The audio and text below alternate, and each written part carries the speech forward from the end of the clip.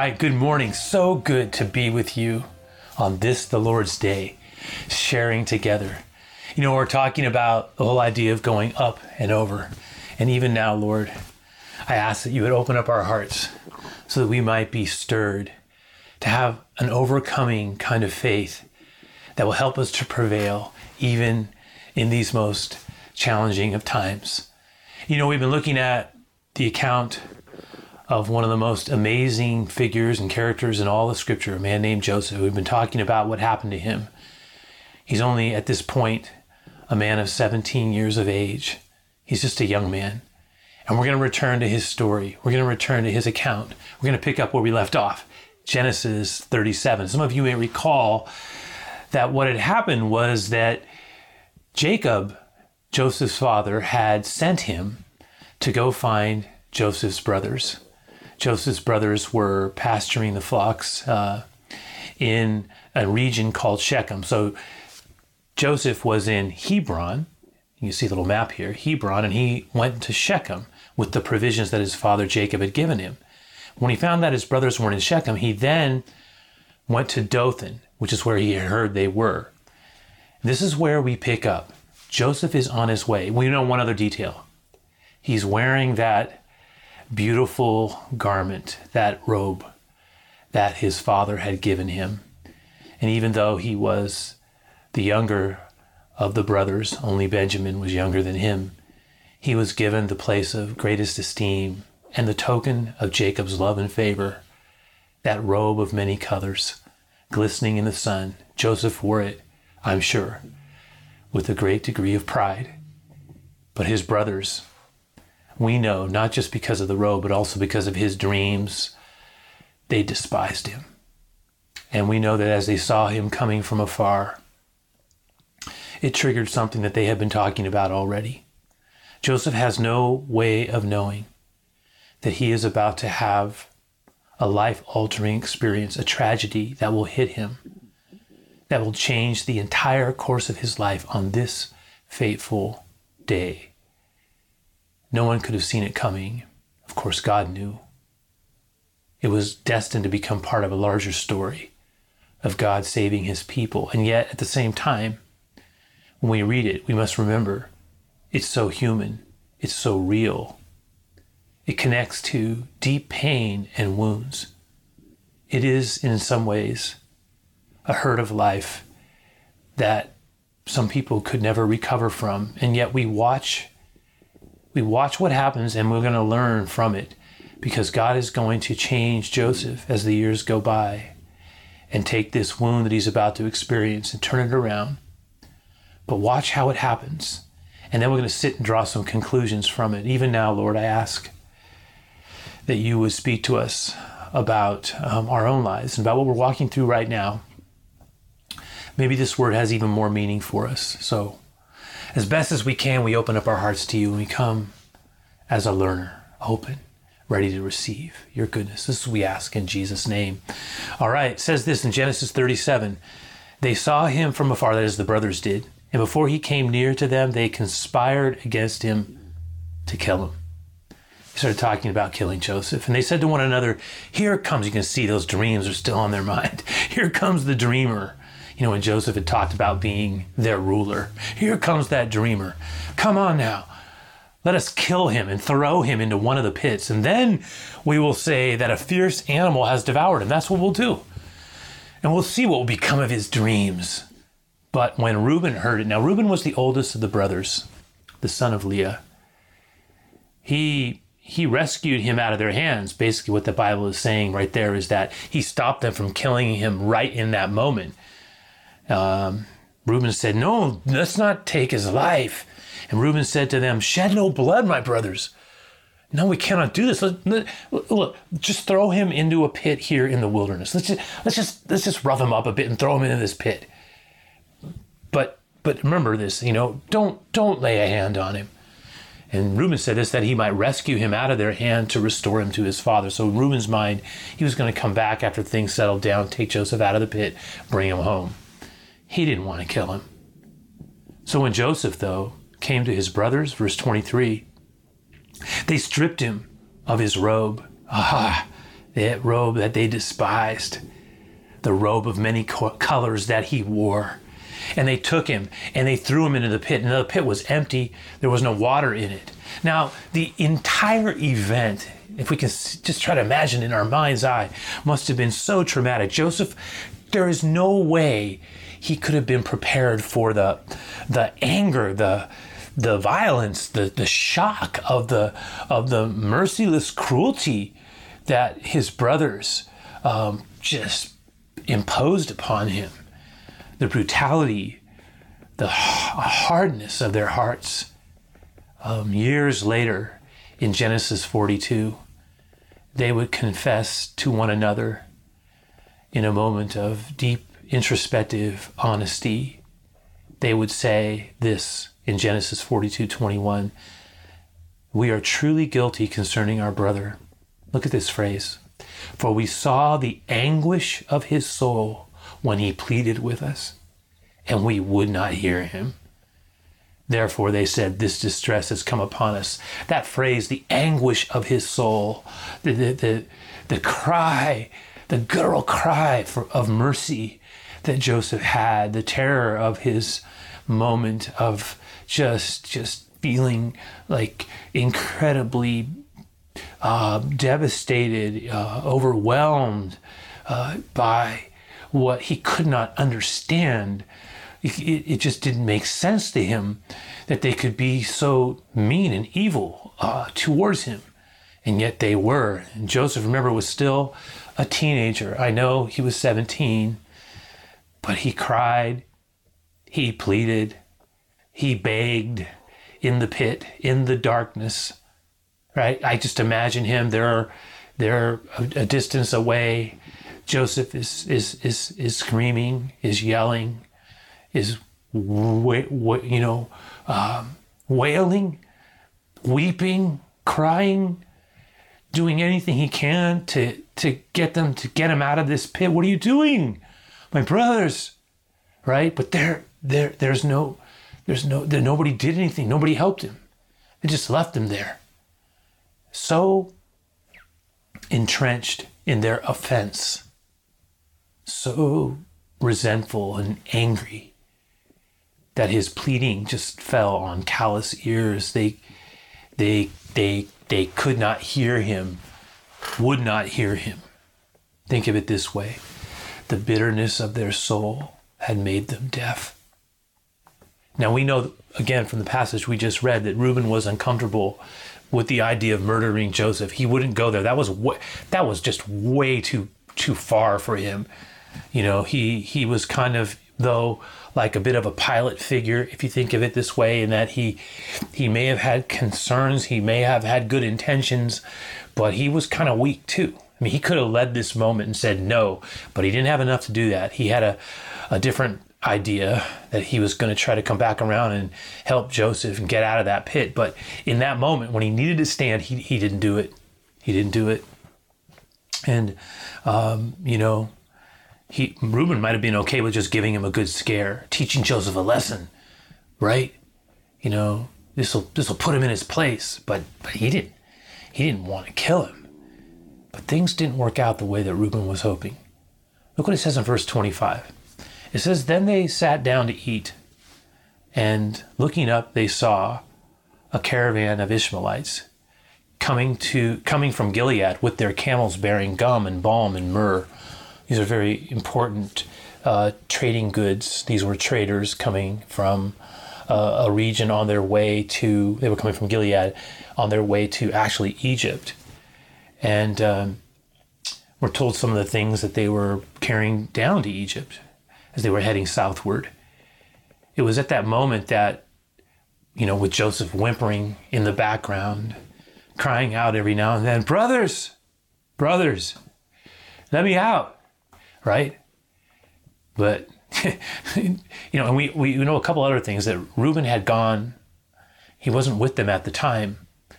I think he, again, was planning on coming back when they were all maybe at a different place and was going to let Joseph go. But we also know that they were all eating. While Joseph is screaming in the background, asking them for mercy, pleading with them for some element of tenderness. I'm your brother, right? While that's they are pictured as eating the very provisions that Joseph had brought. Think about that. They're eating and talking, literally with they're eating the very things that Joseph had brought them while he's in the pit screaming and asking them, pleading with them for help. Look what it says in verse 26. Then Judah, who was the fourth in line, and by the way, the one from which Jesus Messiah will ultimately come from, he said to his brothers, what profit? Hey, because I think he saw the caravan in the distance passing. And he said, listen, the idea came to him. What profit is it if we kill our brother and conceal his blood? No, I have a better idea. Listen to this. This is too good. Let's not have his blood on our hands. No. Let's get rid of him in a different way. Come, let us sell him to the Ishmaelites. Let's just sell him off. They'll take him and sell him off into Egypt in the slave markets, right? And let not our hand be upon him, for he is our brother, our own flesh. You know what? I don't want to kill him. I want to get rid of him for good. And his brothers listened to him. And they said, that's not a bad idea. Yeah, let's do that instead. It says, then the Midianite traders, as they passed by, they drew Joseph up and they you take him. This is what it says. They lifted him out of the pit and they sold him. It says the brothers drew Joseph out of the pit and they took him and they sold him to the Ishmaelites for 20 shekels of silver. And it says the Ishmaelites, also known sometimes as the Midianites, they took Joseph to Egypt. 20 pieces of silver. I go back into that moment. Hey, brothers, I have an idea. I don't feel great about killing him. He's our brother, but I can't stand him. So let's just sell him to those Ishmaelite traders.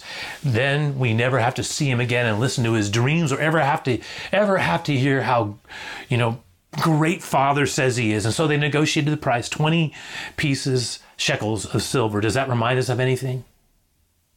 When another deliverer was sold by one of his own for 30 pieces of silver?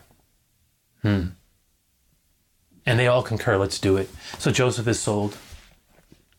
And Joseph will never forget this moment.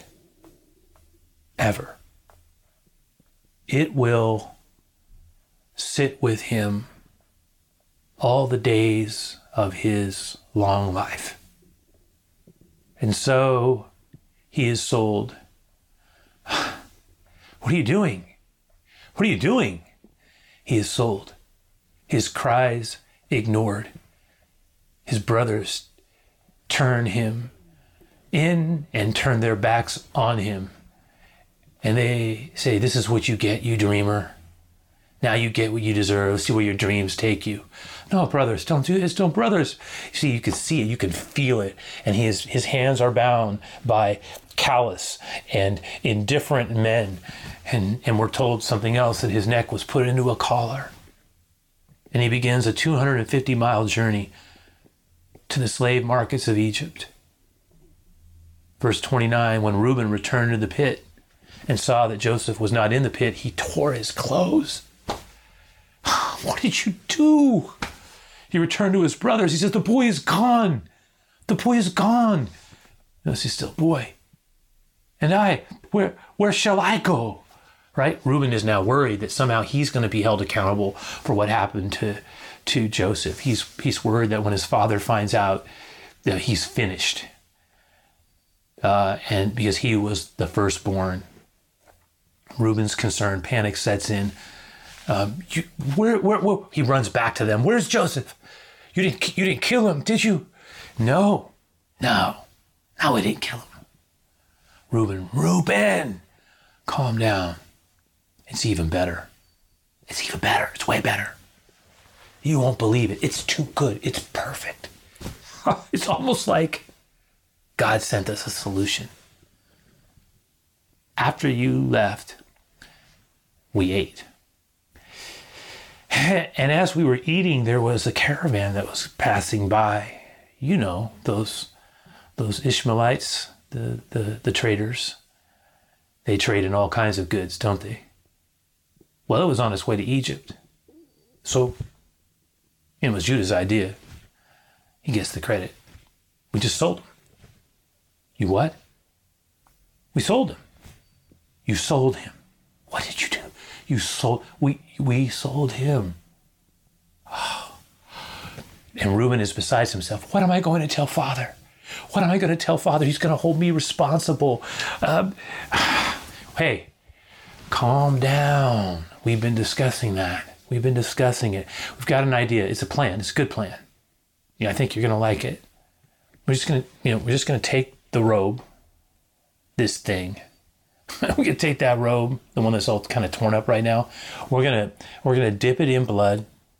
It's like I said, it's already torn. And then we're going to tell him this is all we found. This was all that was left. Father would think that he's just been attacked and drug off by a wild beast. Reuben, you won't have to say anything. He'll just draw his own conclusions. That's all. Just calm down. Get a hold of yourself, Reuben. Calm down. Right? Yeah. Yeah, that's what we'll do. Yeah, you're right. Okay, yes. Right? And this is verse 31. Then they took Joseph's robe, slaughtered a goat, dipped the robe in blood, and then sent the robe of many colors and brought it to their father and said, this we have found. Please, Father, tell us, is this Joseph's robe, do you think? Please identify whether it's your son's robe or not. We think it is, but you would know better. And Jacob identified it and said, that is my son's robe. Oh, a fierce animal has devoured him. Joseph, and it says that Jacob says, Joseph is no doubt been torn to pieces, right? Jacob is devastated. He's overwhelmed in grief. Verse 34, then Jacob, in the tradition of the ancient Eastern culture, tore his garments, ripped his clothes off, put on sackcloth on his loins, stripped himself, only sackcloth on. For days he lamented and grieved, torn apart on the inside. And it says that all his sons and daughters rose up to comfort him. But he refused to be comforted and said, no, I shall go down to Sheol. I will go down to the place of the departed spirits. I will leave this world to my son, and I will do it mourning. And thus his father wept for him. Jacob was broken. Again, his grief emphatic, his pain overwhelming. They tried to comfort him, but he refused. Leave me alone. Perhaps as they saw him, they regretted what they had done, felt the guilt, but it was too late. And what's fascinating, and I would say sadly ironic, is that Jacob in his earlier days was quite the trickster manipulator himself. If you study the earlier part of the book of Genesis, you will see he was, and it would be almost an overstatement to describe it this way, but he was, well, maybe an understatement. He was a master of deception. His family, especially on his mother's side, were known for their guile, for their craftiness, for their scheming, for their cleverness. And then who could forget his uncle, Laban? Jacob himself had been deceived by his uncle, and Jacob himself had deceived his father, Isaac, with the help of his mother, Rebekah. They had stolen the birthright from Jacob's brother Esau with chicanery. So Jacob was clever and he was blessed. So this is a family thing. I want to call it a kind of family dysfunction. And now it's coming back to bite Jacob in his old age, isn't it? Or his older years. He's reaping what he has sown. The deceptive one is being deceived just as he deceived his father in his younger days. And oh Lord, be merciful. Lord, do not remember the sins of our youth. Please forgive us. Verse 36, meanwhile, the Midianites had sold him in Egypt to Potiphar, an officer of Pharaoh, the captain of the guards of the Midianites, the Ishmaelites. the captain of the guard. This is a portal moment in Joseph's life. It's a transition into a season of unfathomable, tumultuous change. Because of this incident, he will never be the same. He will be changed forever. And it would be so easy for Joseph in this moment, it would be, I should say, to see himself as a victim on the way to Egypt, either being dragged along in a chain with others or in a cage of a kind of a wagon. I wonder what was going through Joseph's mind. I've tried to put myself there. What was he thinking about God, about the faith of his fathers, and what of his father? For he would never see his father again. And the tears flowed. Why did they do that to me? How could they do it? And how hurt, how wounded, the pain tore into his soul. Wow. The pain ripped through his body. And I'm not sure which one was greater. The physical pain that he was feeling or the emotional pain of what was happening. It was awful, so bad. How would he recover? How does one recover? That's the question. Hear me out when I say this. And I'm not saying we're going to experience hurt like this. I know people have, people do. It's true. But hurt of any kind that hits us hard. Hurt always sends us on a journey. Hurt always sends us on a journey. It does. And I've been thinking about it a lot. I was thinking about it in light of Joseph's story, and I want to share something about how to overcome the hurts of life. Because, you and I are going to have the hurt. We're going to have hurt in this life. Now, some hurt, like Joseph's, was just incredibly traumatic. I don't know any other way around it. But we will have hurt. Some of us have had great hurt in life. Some of us are in it right now. And some hurt is smaller or more modest. Other hurts are just overwhelming. But let me start out by saying this. There are some experiences in life that are so intense and devastating that we will need to contend to stay free. We will need to contend to stay free. For if we do not, we will be defined by them. So this is where that phrase, which I think maybe can be used a bit tritely, comes in though, but it's still applicable here. That we are either going to get bitter or better. That when certain things in life hit us, we're either going to get bitter or better. For we will either slowly heal, adapt, and grow, or we will die. We will die. And people can die and still be alive. I've seen it. In some ways, I saw it in my father's. And it is possible to be so defined by the hurt and wound of life that a part of us dies if we don't get better. Like, we can die. We can stop contending. We can stop living. We can lose our love for life. And sometimes we see this with people who feel so lost and hurt that they see no way out, and they will take their life. And as followers of the Lord, we want everyone to live. We don't want anyone to ever give up on that gift. No matter how bad things are, the Lord can redeem them. He can use them for good in our lives. That's what he did on the cross, and that's what he can do with us. But with the Lord's help, and this is what I mean by this, that we can actually get better. We will either, well, let's put it this way. The Lord can heal us. He is the healer. And he can by grace. This is our message. And please hear it. Please hear it. That he can always help us to become a better version of ourselves. What do we mean to say when don't get bitter, get better? Part of what we mean is let the Lord help us become a deeper person, a more empathetic man or a more empathetic woman. That God, by his grace, will work what is meant for evil for good. That's what we're saying.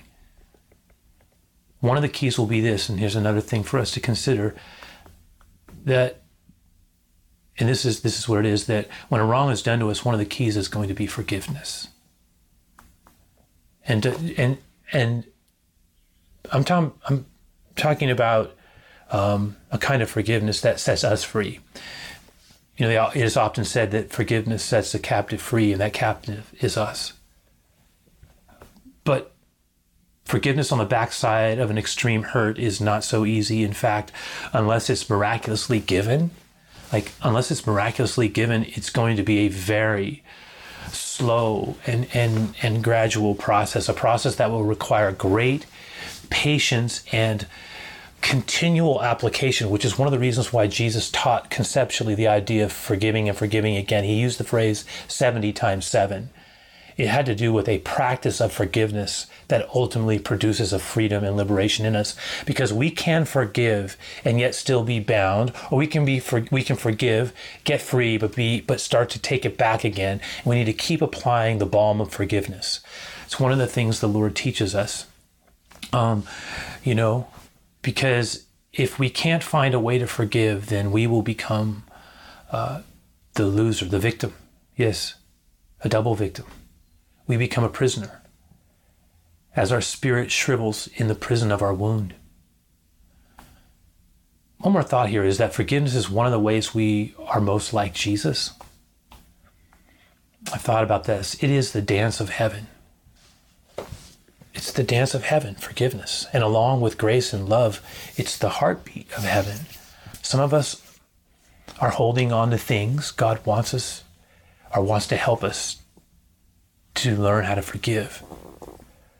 Now, some things are easier to forgive. Like some of us right now, we're hanging on to something that's, relatively speaking, is a pretty minor offense. And if you're hearing me right now, the Lord wants you to forgive. Forgive. To err is human, to forgive divine. There is an element of truth in this. And the Lord wants us to forgive. And maybe there's something that right now that we're just, between someone we love or care about, we've had a relational fissure, we've got some walls built up, we're angry, we're upset, something has happened, something was done. Relatively speaking, maybe it was a compounding thing, you just had it fed up with it. But can we forgive? Can we forgive? Some things are small, some things are so much harder, they're much more difficult, but they must also be brought to the foot of the cross. Why? As much for ourselves as for the other. For the Lord forgives us. And he knows also that true freedom is always found in forgiveness. Now, it's incredibly hard at times. But I need to say this one more thing. And that's where Joseph is going to stand out so beautifully. As an Old Testament man, he's going to model forgiveness. And remember, we have one thing that Joseph did not possess. We have Jesus. We have Jesus, not only his example, but his presence at work in our lives by his Spirit.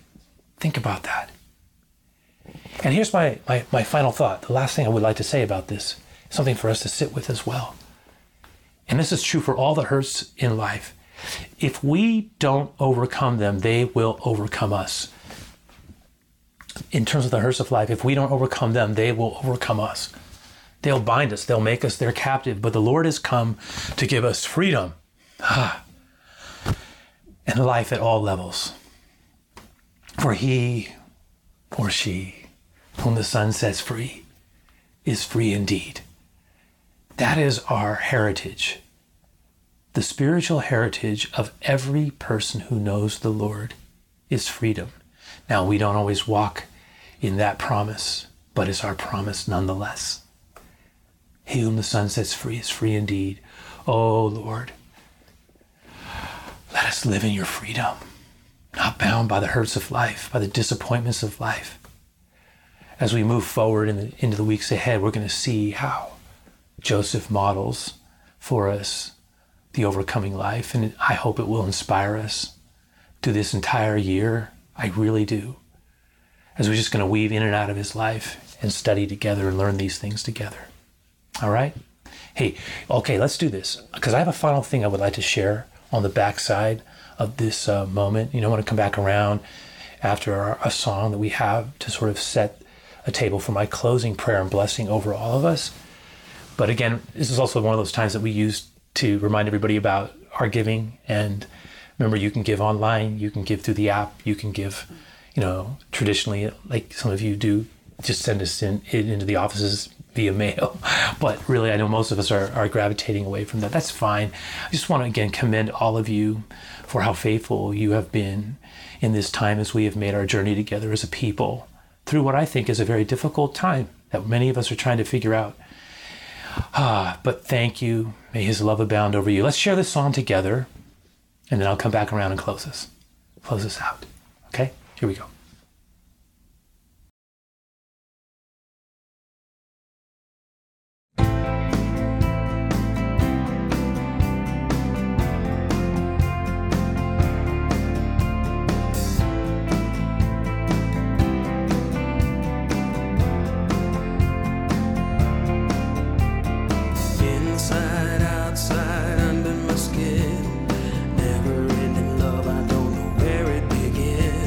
I don't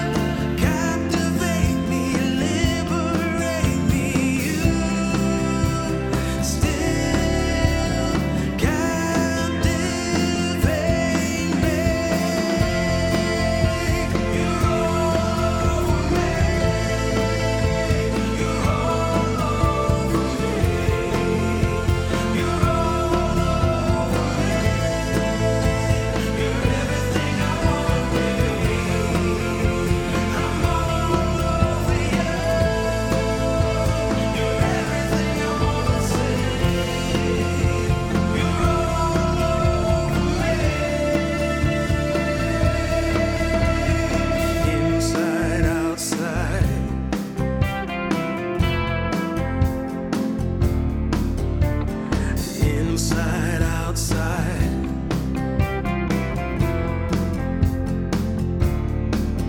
In you, you're all over me. You're all over me.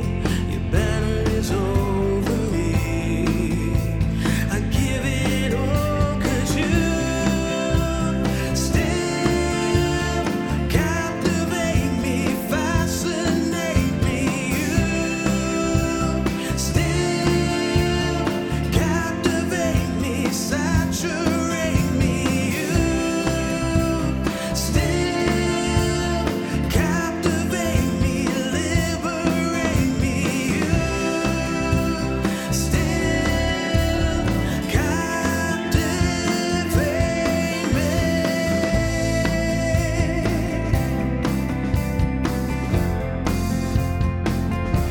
You captivate me.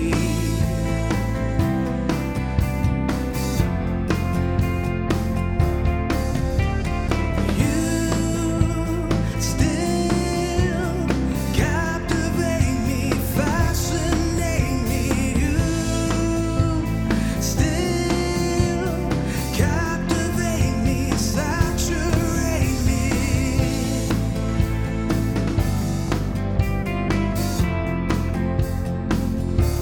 You fascinate me.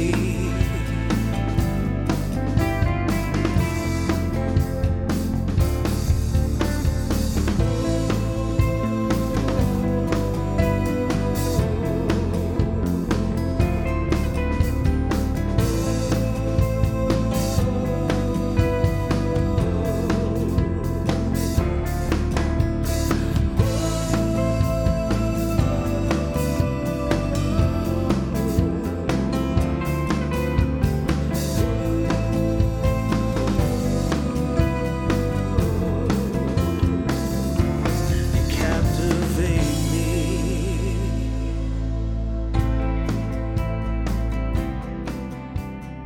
All right. Lord, captivate us with your love. Lord, capture us with your love. Yeah. Let us be captured only by your love, not by wounds or hurts of our past. No. We let them go. Let them fly away into the love of Christ. Yeah. Enveloped in his grace. The wounds and hurts of today or the fears of tomorrow, we just let them go. We're trusting you, Lord. We're trusting you at the center of our lives. That's what we want. We want you to be you and your love to be the defining quality of our life. And we want to be vessels of blessing others with it too, right? We want to be able to declare how good you are because you're so good, you're so God, and we want to so good and we want to so God. We want to be people who reflect the transformative love of the Lord. So keep us, God, keep us in a place where we're at peace. Don't let us be bound up in things. Keep us free in your love. May the love of Jesus be yours this day, this week, in all the days ahead. As we make this journey together, we are not alone and we are greatly loved. May he keep you spirit, soul, and body. In Jesus' name.